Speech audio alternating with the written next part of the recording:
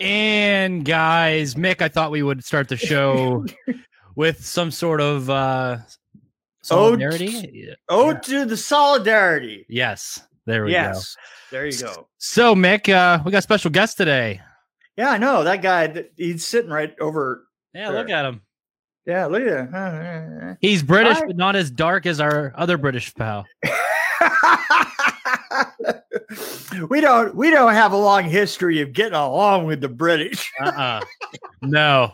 I think the last time we had a British guy on, we sacrificed a pug live on air. So that's we did, and then we killed the pug by beating him to death with an Irishman. Mm-hmm. It was terrible. Terrible. But anyway, Graham, introduce yourself. Oh, hey, my name's Graham. You.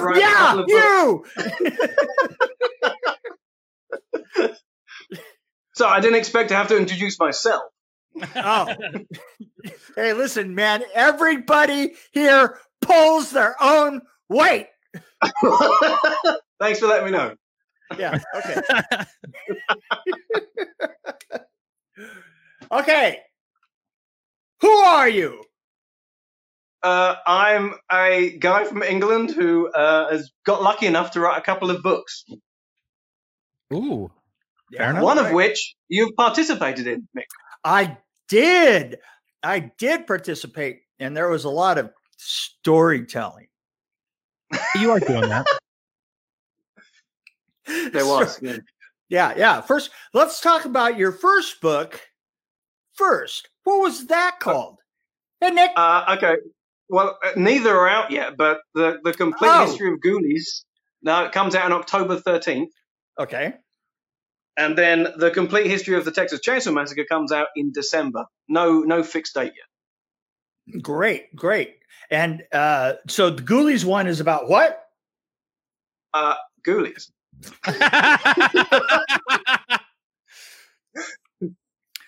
Don't make me pull this out of you. No. What do you want my history to how I came about the book? I can tell you.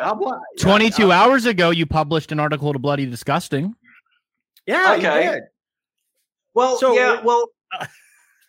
okay. Well, Jeffrey Levy and Luca Bercovici, who were the creators of the original Ghoulies, are trying to kind of create a campaign to, or at least I am for them, to hopefully get them permission to reboot the franchise care of Sony, who currently hold the rights.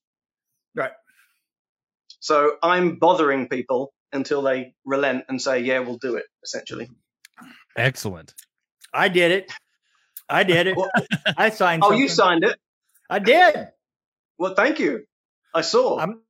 I think I'm one of 7, but, We're, well, I'll tell you honestly. We're working on that. No, what's it called? Not the campaign. The petition specifically. There it is. It wasn't to get thousands and thousands of names. It was really just, a foot in the door just to get people talking about it online, which has happened. I just signed it. Well, thank you very much, TJ. So, I mean, essentially, we've got, dozens of, to be fair, I say dozens, but so many. If you go on and Google Ghoulies reboot, you'll just come up with, 30, 40, 50 good sites who are reporting about this whole thing, which really was just a case of saying, let's get people talking about it and find out if they want to do it. I want it, but, I'm a nerdy Ghoulies fan, so that's a little bit of a different thing. So you're a nerdy Ghoulies fan. Yeah. And a writer to boot. Well, that's what I originally, oh shit, sorry, I've just, my phone call. That's good when you're live. I've made this, I've literally gaffer taped my phone to a chair in front of me. So, so you can see my pretty face. Is your eyeline. I would not. It obviously didn't work. It looks like you're drowning. Somebody throw him a rope. It's look. Oh, there you go. Okay. What were we talking? So yeah, I essentially got approached by a publisher who said, "Hey, I've seen the Ghoulies shit you write. Do you want to write a book?" And I said, "Yes." That's Miami Fox Publishing, who are also releasing the Texas Chainsaw book. And I just went to town. I kind of started interviewing people. I kind of bothered people until they relented and became involved in the project. Okay, fair enough. It seems to be getting a lot of traction.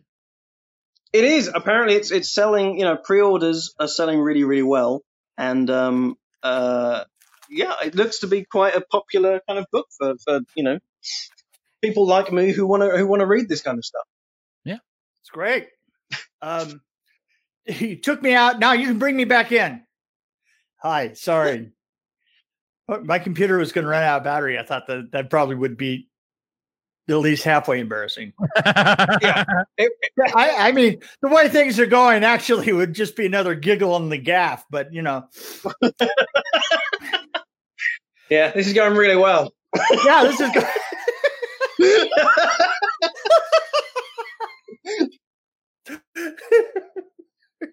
Well, I'm glad that you said that before the water got to your mouth.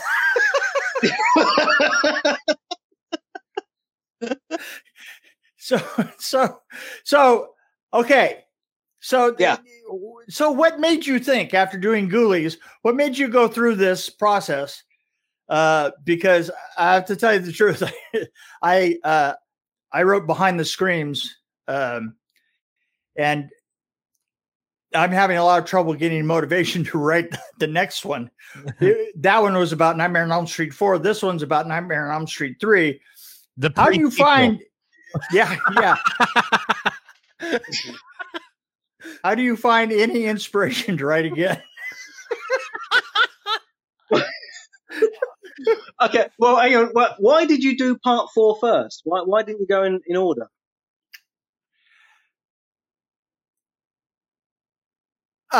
Because I had never written a book before, and I thought to myself, I was going to write about something that I enjoyed the most. Okay. Right? So for once, we're absolutely 100% sure it's not you, it's me. Because everybody's asked me about that. And I go, because I thought that the making of 4 was much more interesting than the making of 3. Okay. And it was. And you know how I know? Yeah. Because I was there. You went all pirate then, Mick. Because I was there. Because I was there.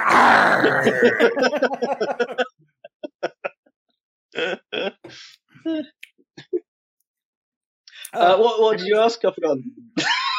What? What made me get off my ass and do it? To be fair, yeah, look, exactly? God damn it! I forgot everything. Okay. Well, you're good. You know what this is like when you're waiting for a book to be put together and released. You kind of twiddle your thumbs and think, "What am I going to do next?" So I thought, okay, well, what can I do? And the only other really, as you said, the only other thing that had kind of obsessed me since a child was the Texas Chainsaw Massacre. So I thought I'd give my 2 cents in that. I love the but it's series. harder, as you know. Sorry, TJ, go on. I love the Texas Chainsaw series. I would have to say, just for nostalgia purposes, parts 3 and the Next Generation are just so awesome to watch as adults. 1 and 2, you can go back like, holy fuck, these are amazing. But 3 and 4, you're like, oh, I used to watch this as a kid, and oh, this is not as good as I remember. But oh, the nostalgia factor. Also,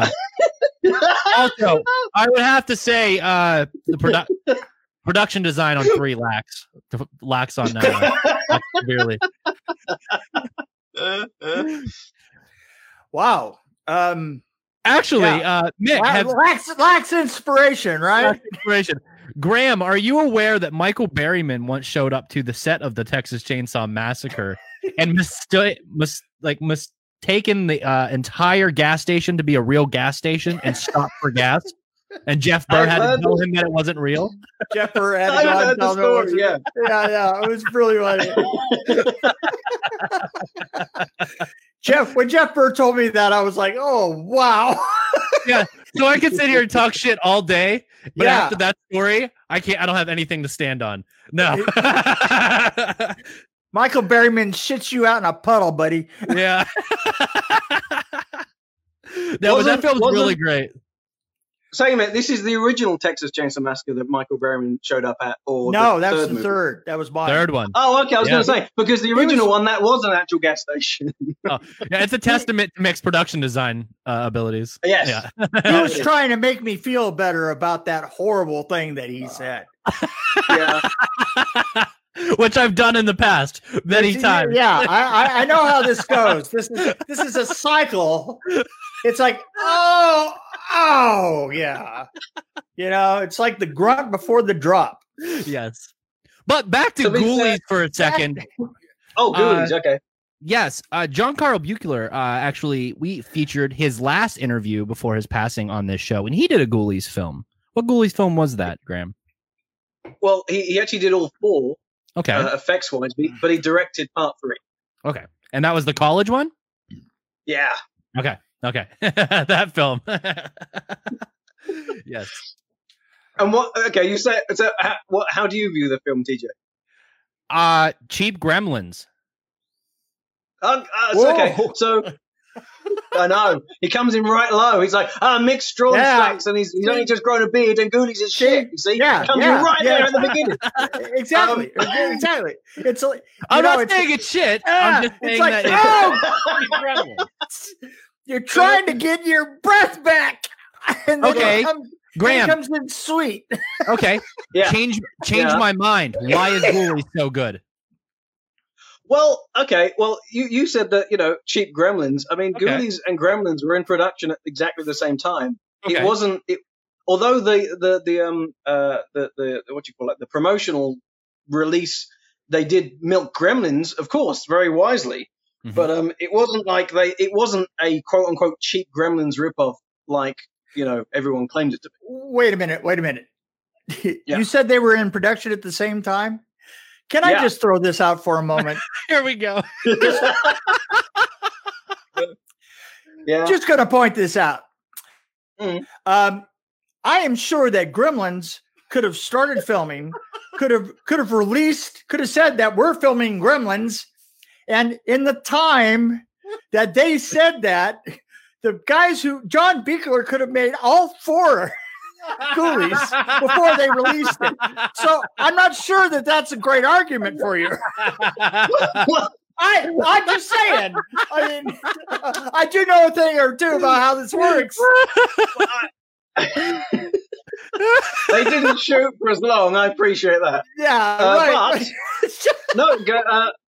The Gremlins production tried to sue Ghoulies at the time of they were both, shooting because they found out about, that there was another little monster movie, and they were kind of worried that they would sort of take, steal their thunder, so to speak.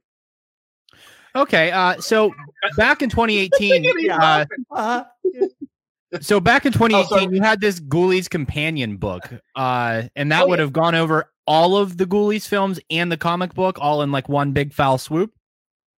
The Ghoulies companion was literally a fanzine that I put together. Okay.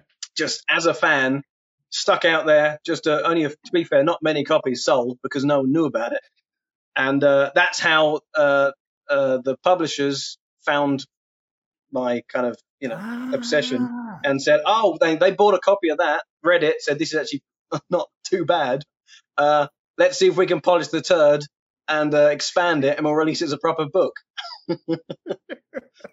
Okay, gotcha. Well, there you go. Yeah. So I fell into this. So when you say, Mick, you say, what makes you keep doing this shit? It's like, honestly, nothing. I'm not a good writer. I honestly just fell into this by accident, and they seem to keep releasing my stuff. I write it, they publish it. Yeah, I write it, they publish it. Wow, I have to do it all. Oh. So, upcoming projects beyond what you have already mentioned, Graham. Yeah, I can't talk about it though. but I Well, I have got some stuff kind of like I'm working on, but yeah, I can't say anything right now. Okay. It's a bit secret. God, some of these interviews, right, TJ? I mean, Yeah. really, you know, You didn't have to ask me that. This is stuff that we talk about off air. Yeah, off air. Yeah, let's stop talking about this off air. Yeah. Some of the fucking interviews. I'm telling you, you know, it's because it's authors, DPs. What is it now, right? Yeah, right. Here we go. Okay, authors, hit list. DPs. Authors, DPs, and actors, right? Yep. Right? Come on, TJ. Yeah. Yeah, you have nothing to say up there. I'm just saying. It's the shit list. It's the shit list. So, The shit TJ, list. why, Oh, when we do this, why are you not on the camera and Mick is? Because I've only seen a picture of you wearing some sort of GIMP mask. So where's the? Well, because Where's your you are video on thing? your phone, you can't see the live stream. Yeah. So, Oh, yes. So you actually can see me in all my glory. yes, Yes. he's over there. I He's actually have a there. nice setup on the screen right now. You look, you're like this nice floating head right above your name. It's Yes, proper. yeah. It literally looks like your nose is standing on the mustache. It's like the mustache, is like little feet. And as you go back and forth, it's like So Graham, through this so far, you're apparently a huge horror fan. What other franchises are you a fan of? well, I mean, you know, obviously everyone's a fan of Nightmare on Elm Street, Mhm. but it seems Mick's already got there, so there's no point in kind of covering, you know, at least the 3 and Yeah. 4. No, done that. This is the problem, you know, with any franchise that's been around for that long, unless of course you've got some sort of inside information or, you know, you've got so much in your head That's to it. talk about stuff. inside information. Yeah. That's why I wrote a book. Inside information. You're right. Mick, you wrote a book because you're the State Farm of production designers. You know a thing or two because you've seen a thing or two. That's why. That's why you wrote a book. I was going to say that I was chaos. You know. Yeah. Okay. So but continuing, Mick, Graham. but Mick, you wrote a book because you had, you know, hundreds of stories and inside stuff that no one had published before. So that there was a Right. reason to do it. right, and now So when go ahead. go on. No, well, I'm just saying if everything has been spoken about, I mean, Texas Chainsaw Massacre is nearly 50 years old. You know, I mean, like when it's been overanalyzed, you know, time and time again, what do you really offer? You know, so you kind of Well, have to come at it from a No, you're fan's absolutely perspective. you're absolutely right. But the problem, and I'm going to say this just from my book in general, the problem is that the same stories keep getting kicked around and told by the same people. And the reason I wrote a book, because I wanted to tell the stories of actually having been there. Yeah. And it's it's kind of a different thing. And you said it is, it's like, well, you're telling stories and I don't know so much that I was trying to tell stories as I was just trying to give a feeling of what it was like to actually be there.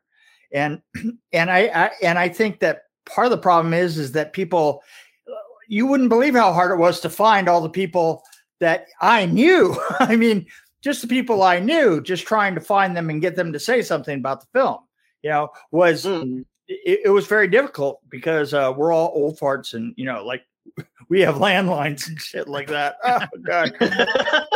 You know what it's like to track somebody down on their landline? Oh my God. Yeah. So, But you had an advantage because not only were you there, you're also speaking to the people who are there. So in the sense that I wasn't there for any of this stuff, Right. I can't, I'm really just kind of putting their memories across. There's no point in me sitting there and kind of, overanalyzing this franchise and giving people, my point of view, saying, oh, this is what they were trying to do. But it's crap. No one's interested in what I have to say. All I'm really doing is basically put down everything, the interesting facts I know, and then putting other people's stories across, because no one wants to read a book where someone sits there and go and kind of, oh, they was trying to do oh, it's to do with the Vietnam War, and it was to do with this, and it was to do with that. It's like, no, I don't care. I just really want some cool stories, that's it, and some pictures. No, I totally got it. Hey, Mick, get it. Can I bust Graham's balls real quick? So go, absolutely. In an interview from August, could I ever 4th, stop you? No. So in an interview from August 4th, 2018, you mentioned there a couple of movies that you buy on format regular again and again. And you mentioned Nightmare on Elm Street 2, but you did not mention Nightmare on Elm Street 3 or 4. Is that because Nightmare on Elm Street 3 or 4 are not as good as 2? Did you just say, could you rub my balls?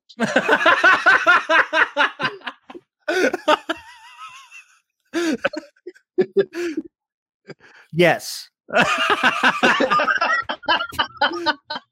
Do you prefer Nightmare on Elm Street 2 over parts 3 and 4?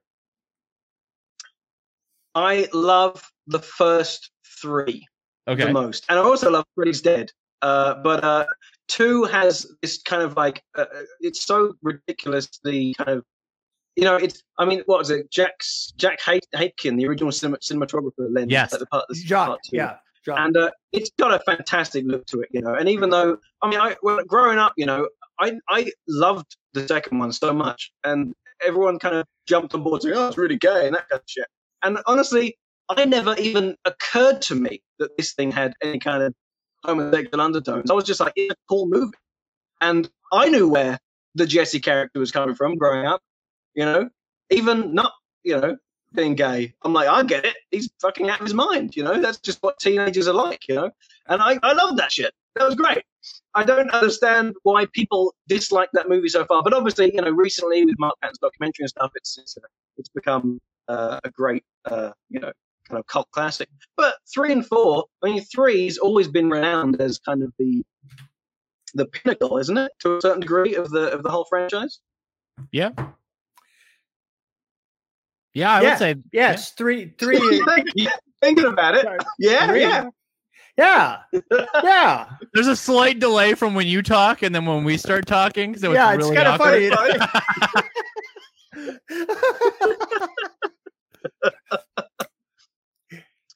But yes, 3 and 4 are the pinnacle. Yes. 3 and yes. Well, 3 and 4. There's so much cool stuff about 4. In regards to set pieces. And if you like MTV, kind of then you like part 4. Absolutely. Well, that's it. And I loved MTV, but I don't know. I don't know. But I love it, but it's not my favorite one. I hate to say. Here's the problem. I want to explain this. Because people ask me all the time, what's my favorite Nightmare on Elm Street? And here's the thing. There's no doubt that number 3 is a better film. Yes. It absolutely is a better film. Uh-huh. But I just like to watch number 4 better. Yeah. Number 4 is one that you can take little bits and pieces and watch it. So you end up watching pieces of it. 3 is kind of like 3 is a journey, and let's face it, 3 it's is more linear.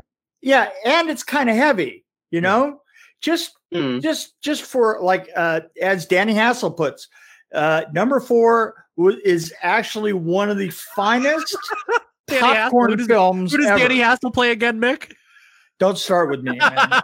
It's sort of I'll come through this goddamn camera and just fucking dump your peenie.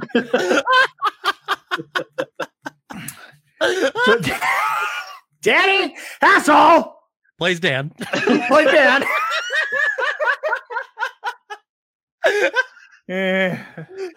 That's an in joke, Graham. Sorry. Yeah. It's a very, very inside joke. Very, very inside joke. You'll get it in about a year's time. I promise. In about a year, you'll understand exactly what that joke is about.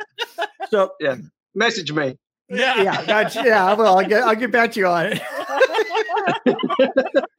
I am not disputing that 3 is not a better film. And it's just more enjoyable for you to watch 4, and like that's what I was meaning. It's just a like lot of with fun, the Texas Chainsaw films. Like I said, 1 and 2 are better, but for nostalgia purposes, I like watching 3 or 4. Right. Like, there's no doubt, and it's like number 1 is the original, and it's dark, like, filthy, but really, I just don't care to watch it all that much.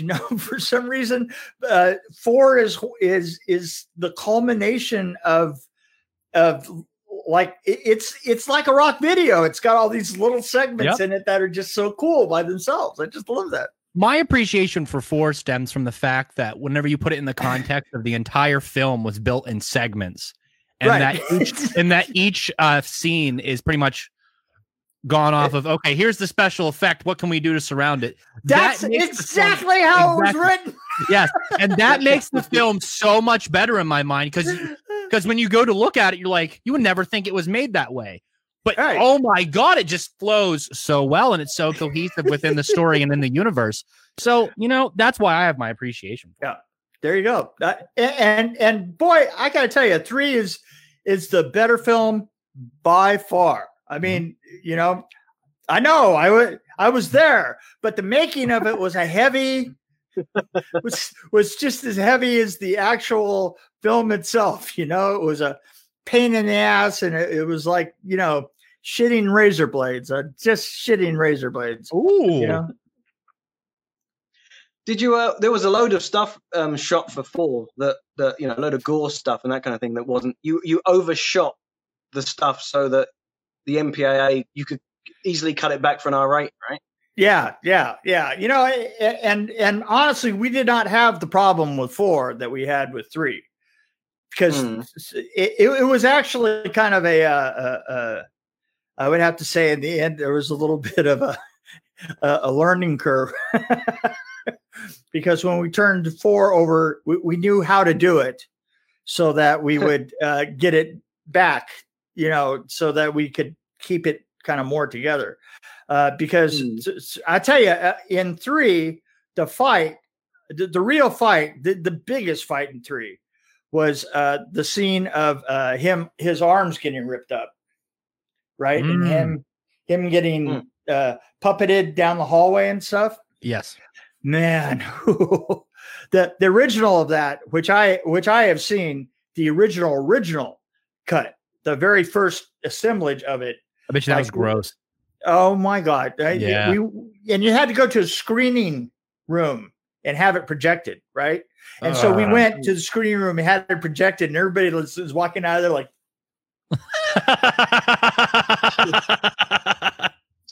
yes. God, it's like you couldn't even use your steering wheel when you were done with that. It's like, oh, I got to drive back. Oh God! Where's all that footage then? Why is there no kind of special edition with? I mean, Warner Brothers. Is it Warner Brothers who have it now, or Warner Brothers has it now? Yeah, I mean, that seems prime for a release.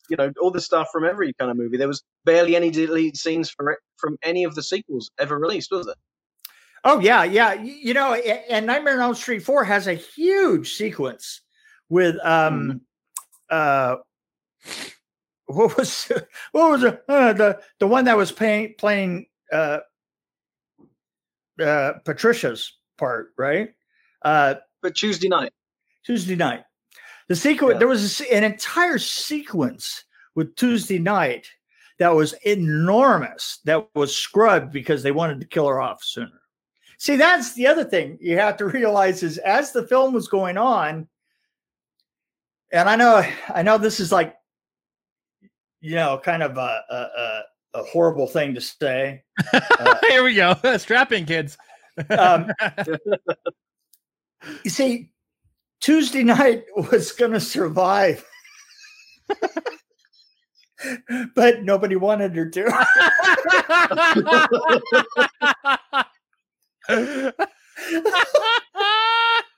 so they had to rearrange. I mean, literally, we had a sequence. This is a practical sequence, and I'll tell you the sequence. Okay. The Elm Street house that's in 4, I built that version of it. We built it on a vacant lot, right? And it's a facade, and it had to be a facade because the lighting effects that we wanted through it were like the beams of light coming out, right? That whole beam of light thing that was prevalent in that film. It needed a huge amount of space behind it in order for the lights to come back and get the, it's the classic Nightmare poster shot, right? With the beams of light shooting out of the cracks in the boards, right? Okay. You can't do that with a house. There's no way that you can make that happen. Back then, there wasn't a light that was made for it because the lights had to be back like a good 30 to 50 feet before they could be focused down enough to come through as a beam of light like that. So I made a facade, but so the scene that we were doing was one where it was a facade, and then we built another facade in front of it that was held up by 2 cranes. And what it was going to do was we were going to separate in the middle of a shot. The camera is up in her room, and she comes down the stairs, which is still in the film, right? But when she goes through the door in the scene that was eliminated, she comes out on her front porch, and she's standing on the front porch, and we're looking at her, and she's looking out beyond us, and we're the camera, and she's looking beyond us, and all of a sudden she hears something. And as she hears Freddy is behind her, she turns her head, and the camera goes up over her head like this, and she turns around to look behind her, and the camera slams down, and now it's the Elm Street house that's behind her and not her house. Mm-hmm. Now, what we had to do that was literally when the camera is up over her head and she first hears the sound, we pull the other house out of the way, right? That's why it was suspended on 2 cranes. We pulled the other house out of the way. Now she looks at the Elm Street house, and the camera, this is all one shot. Camera's now down low, and she starts to run away from the house, which is right in front of the camera, right? So she's running towards the camera. The camera goes, and then the camera goes into a hallway, and she starts into a hallway, and the hallway is a Nightmare on Elm Street hallway. And just as we start to see the walls of the hallway and she starts to slow down, the Elm Street door slams down behind her in the hallway, all in one shot. That's cool. So the hallway was literally 50 feet away from the facade, right? Mm-hmm. So that was all track, and it literally took all night to get it. Took all night to get that shot. It was an enormous build. And then I'm sitting in my office like 2 days later, two weeks later, and Chuck Weiss, the the second editor, comes by, and he's playing with a roll of film, and he lays it down on my desk, and he goes, "Hey, here's that shot of yours." That was called my shot because it was all my working, with the sets and everything, right?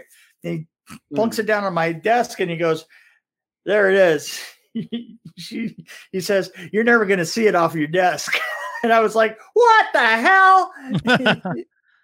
He goes, "Yeah." He says, "Nobody liked her. We killed her off." Wow. So then you came up with the sequence of her coming upside down inside of the Elm Street. So then we had to build that part on stage, and we eventually killed her off in the vat of acid or whatever. That's it. Okay. And you heard it here first. Did they really have time to start, like, basically rewriting scenes? I mean, didn't like most of the New Line stuff, didn't they have a date of release? Yeah, it did. Yeah, it did. I mean, we started filming in February. It was released on August 13th or something like that. Wow. Yeah, it did. So that was a tough. See, the thing is I'm telling you, she just wasn't strong enough. I mean, don't kill me. This is just the. I'm just telling you because I was there. They just didn't. All of a sudden, they didn't want her to finish the film. Fair enough. But you still have that roll of film, right? God, no. Are you kidding? Wow. God. Did you keep anything? I don't keep anything. He doesn't. It's not me. If I kept little bits of shit from everything that I did, man, you wouldn't be able to see me for the shit that I collected. That's a shame. Fair enough. Really? What's the matter? Hey, it's all up here. Yes. Yeah, but that doesn't look good on the wall. How do you know? You can't say that for sure. Hey, I'm the one who has the task of taking it all from up there and then putting it on the computer. It's other people's. I figure it's other people's job to pull that shit down. I got a whole hard drive over there with his thoughts. What are you talking about? Mick, did you ever take photographs or keep any pictures and stuff from set? I did, and then I went and did Hercules, and I put everything that I owned in storage. And then there was this little thing in California called the Northridge earthquake. And when I got back, everything that I had in storage had been bulldozed down. Oh, geez. So I started again back in like 1995. So I have occasional things that I've collected from other people. So literally, the only place that any of this shit is in my head. Yes. No one wants to go there. Well, TJ's been assigned. Hello. Hello. Hi, TJ. Yes. Yeah, that was that Nightmare 4 was a huge amount of work, but it was a work in progress as we were going along. I mean, look at Andres in the elevator. That scene. Literally, as we're making the set that we eventually filmed him in, which was just the fabric and stuff like that.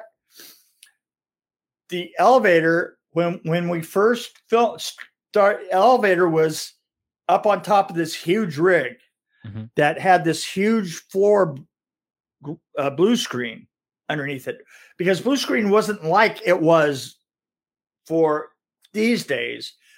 Back then you backlit it and you had to have distance. So the elevator was rigged up about 30 feet and it was just literally sitting in the air, and the logistics of, filming the elevator. And we had all these glass floors that were made out of tempered glass. And the idea would be that we were painting them to look like a floor. And then we would be overhead like this, and we would break the floor. And the floor would just fall as pieces down onto the screen below.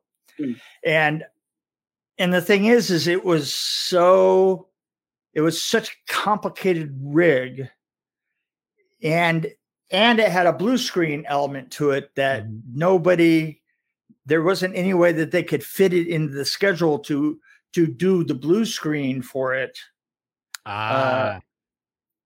Before release, right? So all of a sudden, literally,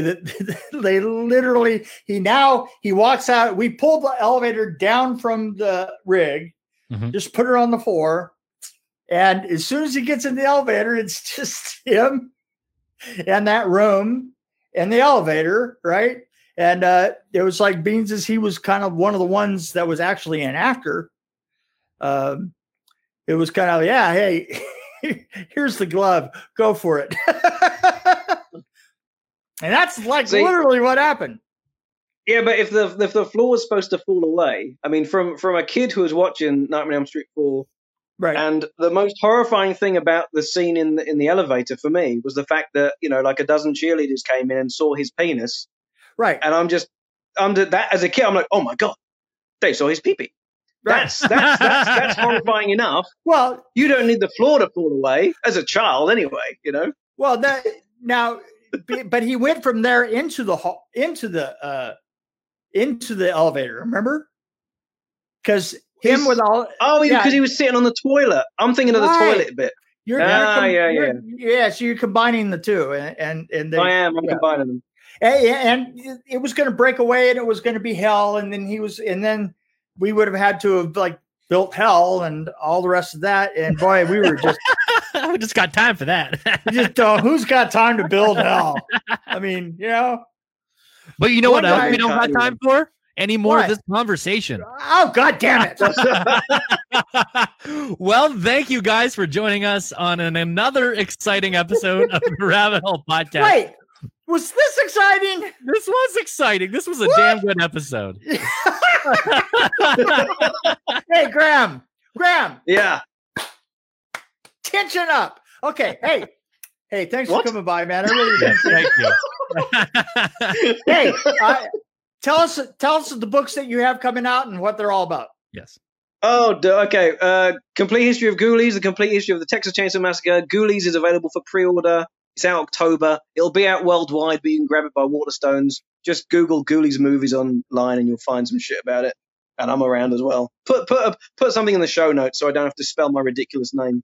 Fair enough. Yeah, and I hear that you're going to be writing for Bloody Disgusting. Well, no, I literally, John Squires was kind enough to share some stuff I put together, but perhaps there might be the odd thing they're generous enough to share of mine in the future. We'll see. Well, thanks for coming. And TJ, actors, DPs, and authors. And writer and author. There you go. Well, thank you guys. See you next week. Thanks, guys. Bye.